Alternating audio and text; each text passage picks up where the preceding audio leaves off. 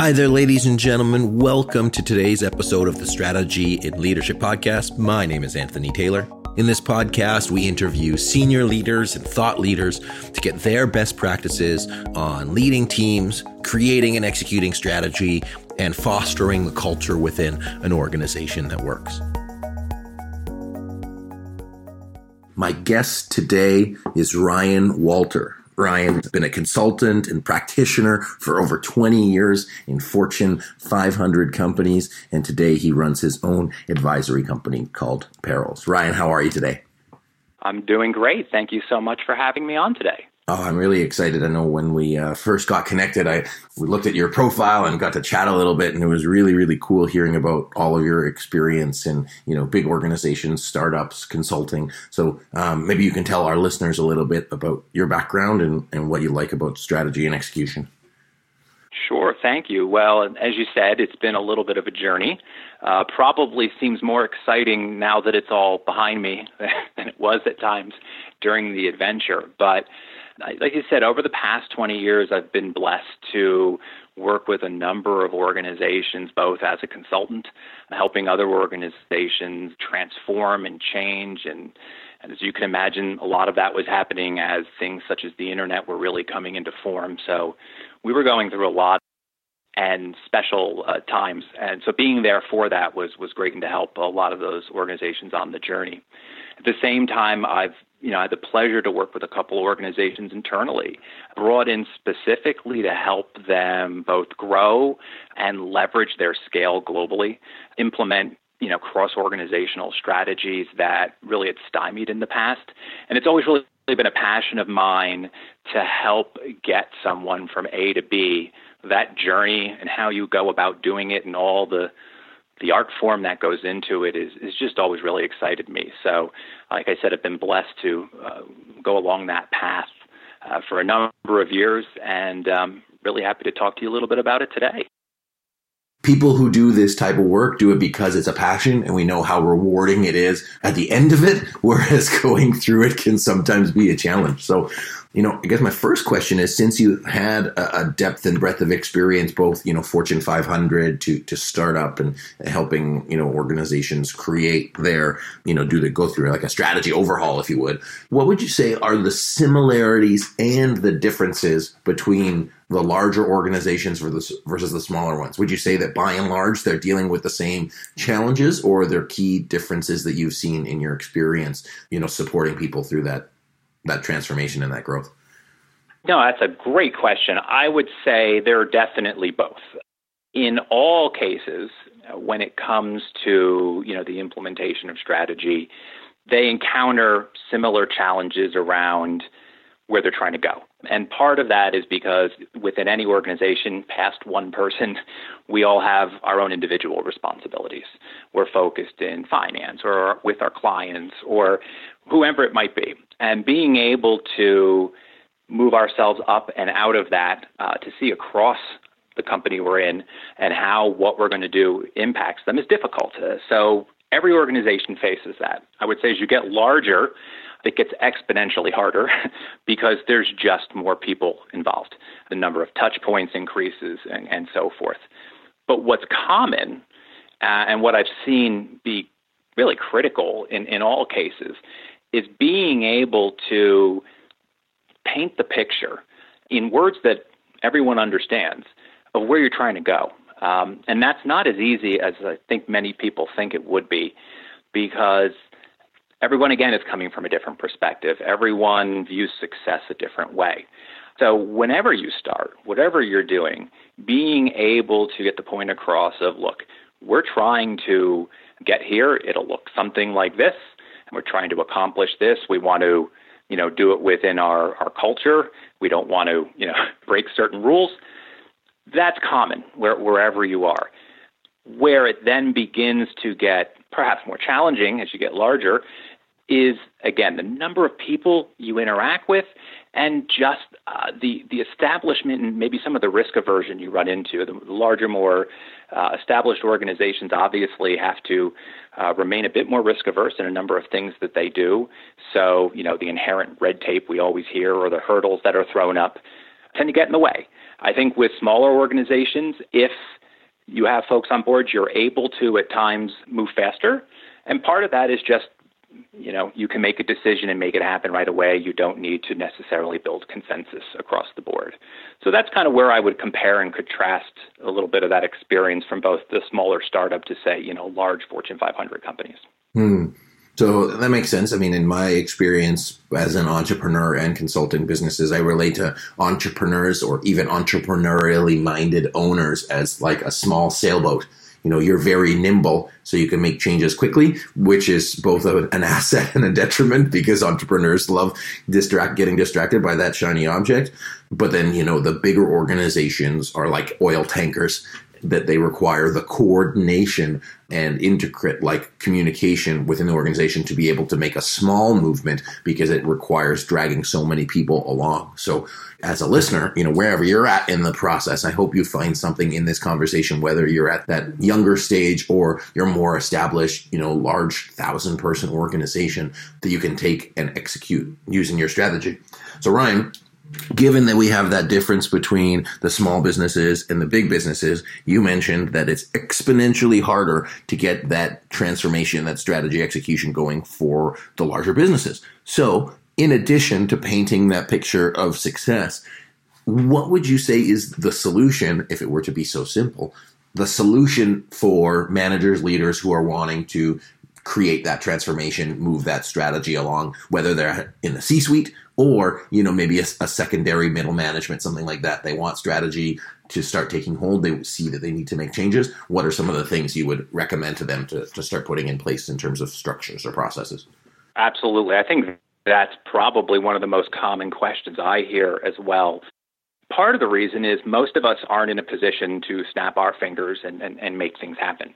Wherever we sit in the organization, and quite honestly, even in large organizations, rarely do you get even the CEO to, snap their fingers and something happens.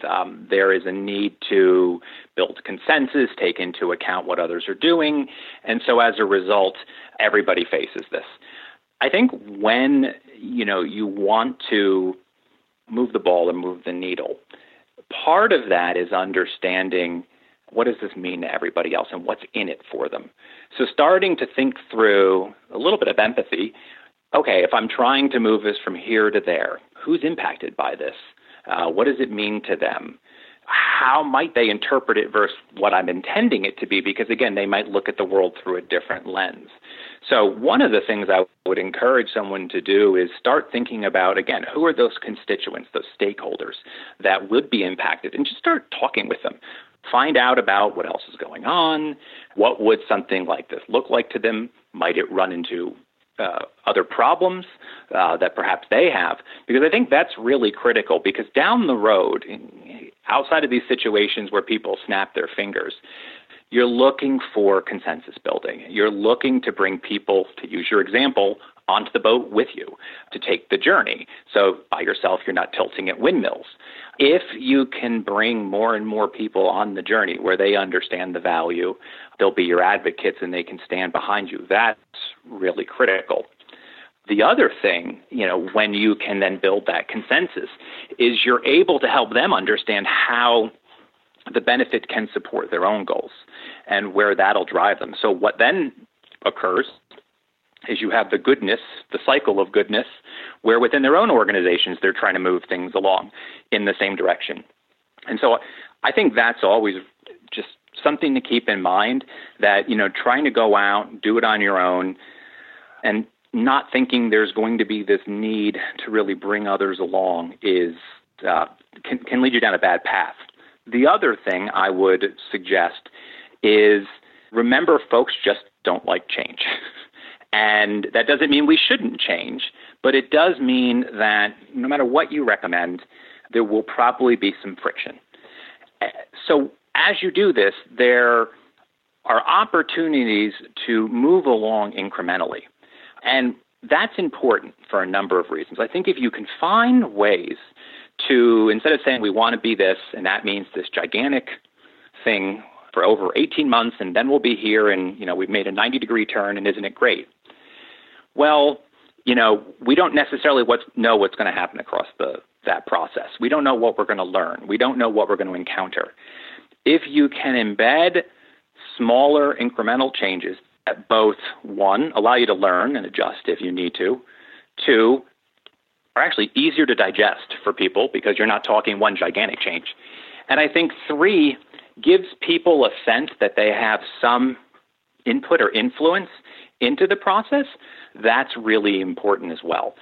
I think if you can embed, that kind of thinking as well as really working to build up the consensus and advocacy within the organization, you can get off to a good start. That doesn't solve every problem, but it definitely provides much more of a strong foundation as you proceed forward. That's awesome. So I'm going to summarize that, but my next question is going to be, do you have like a case study or any sort of examples of how you've done that practically that you can disclose without sort of breaking anybody's confidentiality? So I'll let you think about that. But, what I heard in what you shared there is not everybody is in a position to make change. And some people are exactly in a position to make change, but everybody has to go through the same process of getting consensus, getting alignment, and some of the approaches that you've used really being empathetic to the other people, asking what's in it for them, talking to your stakeholders, anybody who seems to be impacted by this, aligning their problems or their problems with the problems of the plan, and having them become advocates to what you're hoping to accomplish. One of the partners I work with in a consulting practice, she says you have to be politically astute. And, some people don't like we'll call it the politics of business. And, that's a way to look at it. But I believe from what you said is really just like creating a coalition of people that stand to benefit from this. But also it involves being a leader and saying, well, do you want to go on this journey with me? And what would have you do that? I have another CEO that I work with, and ahead of a board meeting, she started talking to her, the incoming chair and a couple people, and started planting the seed of, hey, what would success look like for you in the future? How can I support that as your CEO? And so when they got into the meeting, they already had those conversations happening. So it wasn't like, boom, this thing came out of the blue. The process had already been started, which speaks to your second part, which is doing the things incrementally, because people don't like change. So if it gets positioned as something dramatic, even if it's good, people will resist it, or good for them. So really presenting it as little steps forward, checking with people all the way, making it digestible, like you said. And then, from a practice standpoint, that's why we recommend weekly, monthly, quarterly, annual strategy check-ins, so that you can both see the change, affect the change, and celebrate the changes that are happening, so that you make sure you don't lose anybody along the journey. So I don't know if that summarizes what you said, but that's what I heard out of what you shared. No, you did a great job summarizing it. And actually, one thing you said reminded me of something, and that is you talked about the individual who came in and asked, how can I help you? I think that really gets to the point. Sometimes it's not even about the idea. It might just be the wrong time. And I think that's something to keep in mind, because in the end, if you get a no, perhaps today, you still can be working to build the constituency up. You still can be working to build the plan up. You still can be working to get all of this together so that when you come back at it again, maybe you've learned a little something else, or the times have changed, or for whatever reason we're out of a bad quarter, the time may be right. So it's not as if you should look necessarily at a no as a hard no. In fact, some great advice I got early on in my career was, I'm not saying it's not a bad idea, it's just a bad idea now. It might be a good idea in 3 months. So I think along with that is, with the time, don't let frustration go along with it, because like most things, it may just come down to the right time and the right place. That's a really interesting perspective, because I think sometimes when you're going through that process, it can get really frustrating when things don't go as planned. And sometimes it's easy to assume why it's not working, or what's not happening, or why people don't want what you're doing. And I think that I opt for greater information and asking people versus assuming. And that wrong time thing is, I think, I would have missed that, to be frank. So that's a really cool share there, right? That's awesome. So given all of the experience that you have and going through these processes, are there any stories that you can share, or even a small snippet of? Oh, definitely. And I'll protect the innocent for anyone who may be hearing this, who remembers some of these. Number of years ago, I was brought in to an organization, and one of the primary things they had thought about was taking this collection of basically 80 to 100 business units that had been acquired over time, but were really left to themselves. They wanted to keep the entrepreneurial spirit, but in essence have an umbrella organization over top. And for a while that was fine. But like most things, eventually you want to start extricating greater value, opening up new opportunities, and a lot of that comes from things such as scale and bringing people together versus working in your 80 to 100 silos. But interestingly enough, we didn't have the CEO sign off to say, I will stamp this, go and just make it happen, and we'll put it on the 2 tablets with the 10 commandments. So what that meant was, while there was an interest in moving forward, they didn't want to break the culture of these organizations. So I had to come up with an approach that would allow us to begin heading down the path of providing this kind of new shared global service to the entire organization and our customer base. What I found was key there, and I could go on for hours, and I'll give you the Reader's Digest summary, was first, there was actually a lot of underlying angst with the corporate structure. They felt corporate is always coming in, you're telling us what to do. And in fact, I remember walking into an office once and the CFO threw an eraser near me, not at my head, but near my head, basically saying in a joke, every time you guys come in here, you tell us what to do and you have no idea how it's impacting our business. And I turned around and I said, I don't have a mandate to do anything. I'm not going to tell you how to do anything. I'm here to help you. I'm hoping what I'm here to talk about will provide some assistance and support and allow you to focus on higher value activities. I think by taking that sort of servant approach and problem solver approach and how can I help you approach versus here's what we're doing, even though I probably knew where we were going, was important. Allowing the flexibility then to, within the process, let people kind of choose how they'd opt in for a little while, because I knew, quite honestly, we'd have to prove success. We'd have to build on top of it. I always called it our gobstopper model, where, we started with a tiny core of things we did, and over time, as we had success and more people came on board, we could add more and add more. The trust was there. We could show the value and the savings. And as a result, we got it to a pretty significantly sized organization that was running a whole lot of service and capabilities, both internally and externally for the organization. And towards the end, they couldn't have lived without us. But that was a number of year journey. If you looked at where we started, it was 8 people, not several thousand, where we got to at the end. And along the way, we were changing because we'd learned something new. And we'd also learn, we don't want to break how these businesses operate because some of what they do is their value. So how can we build in some flexibility? How can we learn from where we are and put it in place? I think that was critical to the success of what we had. If you had interviewed me at the beginning and said, where do you think you'll be in 3 years? And then looked at where we were, I don't think we were within a galaxy of each other at the end. But the solution was the right one for the organization.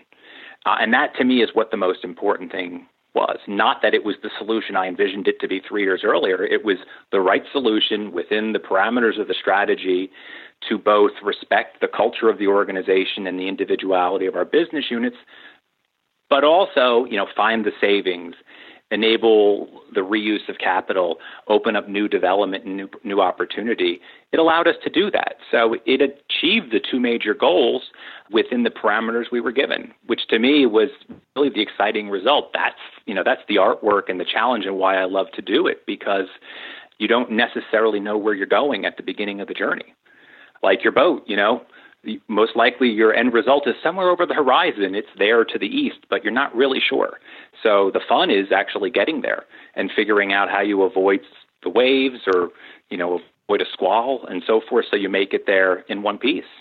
Well, I'm going to ask you about what waves to avoid within that process. But, what I heard about that, especially, walking in, whether you're a new employee, because I know that we have a lot of CEOs that are in new leadership roles, and one of their first mandates is, hey, let's get in there and get a strategic plan. And what we found as well is really acknowledging what makes the organizations unique, what makes them successful, keeping that stuff, and maybe discarding some of the other stuff. And when I say discard, I just mean like keep what serves you and leave what doesn't, and really allow people to opt in however they want. And, said another way is have them rethink it was their idea. Even if you have an idea of what it is, let them discover it. And that's why I, as a consultant, and I imagine you as well, Ryan, really I'm not going to really tell you anything. I'll tell you some things, but the value will be in you discovering what there is for you to discover in terms of what's relevant to the organization, so that it becomes your plan and not, as a consultant, my plan, so that you can move that forward. And then also coming in with what it sounds like was a proven structure, or at least a hypothesis of a structure, to make those incremental changes, and then to keep those lines of communication open so that everybody is part of the process and engaged in creating that new future for the organization. Yeah, you hit the nail on the head. I think, I'd probably call it tailoring, the solution to what you hear. Organizations have things within their culture that define who they are, that in essence are third rails. You probably want to avoid doing that unless you feel it's a really toxic part of the culture.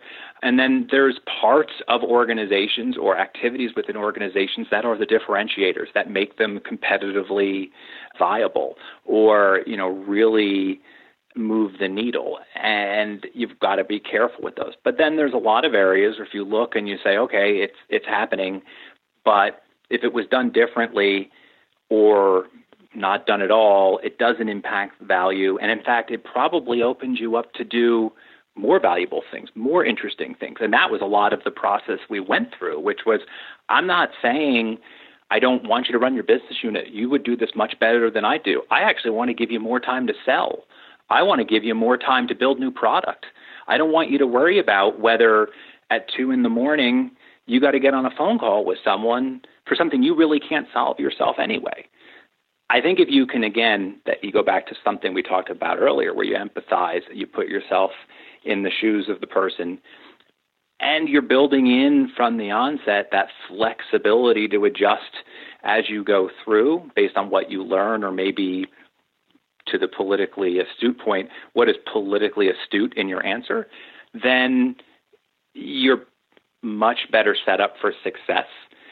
And it is the proverbial stone down the hill, because you get more and more people on board, more and more people supporting you, and eventually now you've got a lot of consensus and support, and the folks who aren't ready to get on board actually look like the ones who are holding things back. And not that you necessarily want to create an us versus them, but I think we kind of all understand where that ends up.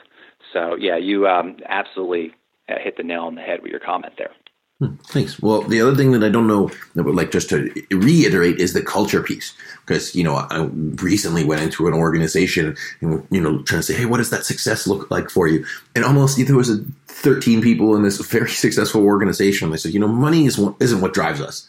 And it's a for-profit organization. And it was just so interesting that, like, if I had kept saying, hey, what is important to you money-wise? Like, I think it's an important component of a for-profit business. But it was so anti-culture, because they were such a creative business, that it was very challenging to be able to drive that forward. I think culturally that needs to transform, or I see it as an opportunity to transform, but they have to discover that.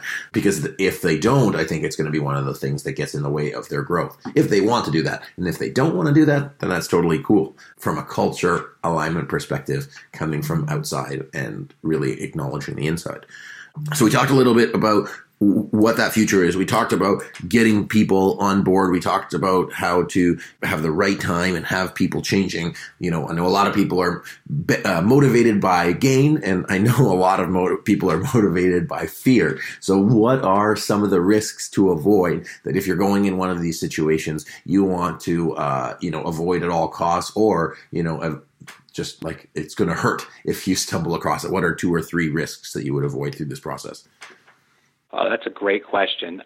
I have always found that when I've either come into a situation or I've even just been an outside observer, there's always a lot of time spent on the announcement. We're going to get everybody together, we're going to put all this time together, and then we're going to tell everybody about what's coming. Here's how we're going to be great, and here's how things are going to change. And what happens is all that time's put into that, but then what they don't realize is you need so much more to now make it happen. And part of that is it's the iceberg theory, right? The 10% we see above the water and the 90% below really gets down to the fact that you've got all these humans working within your organization who have different motivations, different perspectives, and you can't assume they all get it. You can't assume just because you said it that they understand what you mean. So I think for me, one of the real key risks is if you go in thinking, I've given the message and they all get it and they all know what we're going to do. Because in the end, probably they don't. Most likely, whether it's they're worried about their day-to-day or they don't see it from your perspective looking across the organization, they see it within the four walls of the office they sit in, it's hard for them to then make daily decisions to move in the same direction you want everyone to go. So I think this is where you get back to the what's in it for me, and you get back into the concept of when you communicate this, you've got to make sure you're communicating it for understanding, not communicating it so you can say you communicated it. That's key. Making sure you understand people get it. Whether you kind of build in some feedback or you bring it down to the underlying level, I think that's key. I think the other reason that's really important is that I have found that a vacuum is almost always filled with worst case scenarios. And people just, if they haven't been given information, they basically sit there and think, oh, I'm not being told stuff, or I don't understand it, so therefore, the world's coming to an end, or they're going to lay half of us off, or this means they're taking away my responsibility. No one ever really seems to have a lack of information and think, oh, this must mean I'm getting promoted. But that energy, that energy permeates when people start doing it. And then 2 or 3 people meet in the coffee room and they're talking about it and everybody's nervous and no one's moving in the direction you want them to move in. So really bringing people on board and making sure they understand is just critical, because it's the thing from the onset and it'll impact every single step along the way.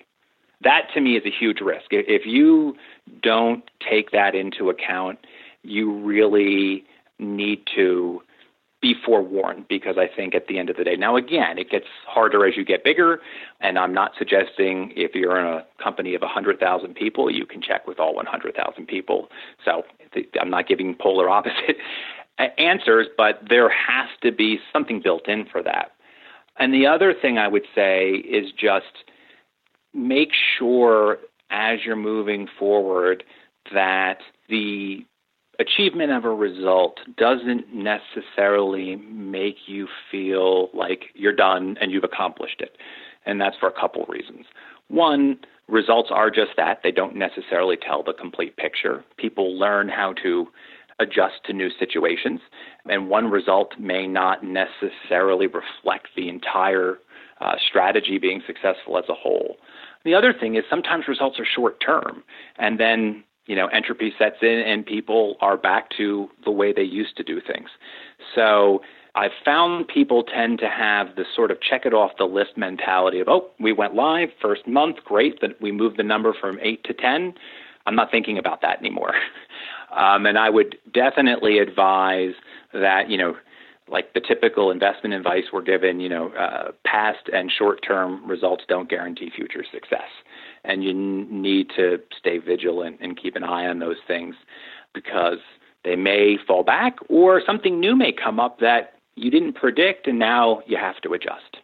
So keeping an iterative process and then making sure that communication is equally iterative so that people don't jump into that vacuum of worst case scenario and confusion, uncertainty. Even though you told them already, you may have to tell them again.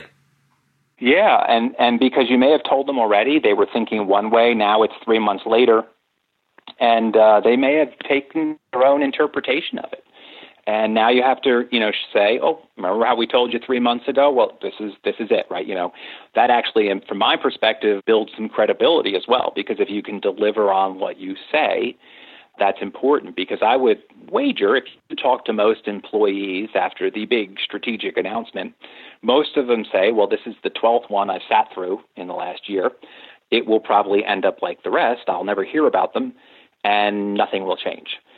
So a lot of people I've run into tend to come at these things with a pretty skeptical eye and figure, well, I'll just wait around, and if they eventually make us move and do things, we'll do it. Otherwise, I'm just going to keep doing my day-to-day. And that doesn't really help you, because at the end, you want folks bought in. You want folks moving in the same direction. You want folks making decisions in alignment with the objectives of that strategy. And so all of this really comes together. And if you're not addressing it, can impact you in just a number of different vectors. Absolutely. And it's free. I mean, yeah, free in the sense it takes no... It's free. It's free, but humans tend not to want to have to explain themselves. I think often we see it as a, why should I have to say it again? I've already said it once. That's a waste of my time mindset. And that I get, right? If you've raised children, you've probably said the same thing to them 100 times, and you're hoping on the 101st time they will actually follow some instructions. But in the end, it really comes down to, what are you interested most in? Do you want the right results, or do you want to be able to say, I did what I thought I needed to do, and that's all that matters? If you're results focused, then if you have to say something 5 times, you'll say it, because that's going to be what it takes to get you to the point you want to get to. Absolutely. Yeah, it's a process, and building it into the process will support. And ultimately, it is, if you do the strategy properly, it will allow you more time, because you're empowering others to move the strategy forward. You're communicating with them so that they can do the right things. And then that way you can focus on what will have the most value for you and the organization moving forward. So really well said, Ryan. I really appreciate it. Just as we finish up here, how can people get a hold of you and learn more about your advisory company? Sure. If you have any questions, you're more than welcome to shoot me an email. I can be reached at Ryan, R-Y-A-N, pretty straightforward, at Perils, that's P-A-R-R-E-L-S.co. So Ryan at Perils.co. Perfect. And just so everybody knows, Ryan's in the Pennsylvania area. So if anybody's around there, be sure to give him a shout. And I'm sure you have lots to chat about. So Ryan, thank you so much. I really, really enjoyed our conversation today. Lots of great practical tips, and I super appreciate the time. Well, again, thanks for having me on. It was a blast. My guest today has been Ryan Walter from Perils Advisory. If you have somebody in your organization that is undergoing transformative change, merging business units together, or really just trying to create a new future, please send them this podcast. Be sure to share, and I'm sure they will enjoy it. And if you enjoyed today's podcast, be sure to rate us 5 stars on iTunes, Stitcher, or SoundCloud, or any other service that you play your podcast on. My name is Anthony Taylor. This has been the Strategy and Leadership Podcast. I appreciate you being here. I hope you enjoyed it, and I look forward to next time. If you're getting ready to lead the strategic planning process yourself, be sure to check out our strategic planning toolkit. It has video walkthroughs to guide you through each step in the planning process, from vision to action planning. We'll also have workbooks and downloads to document your plan, and best practices to help get your team bought in so the plan gets executed successfully. You can get instant access to all the tools, all the templates, and all the downloads at smestrategy.net/course.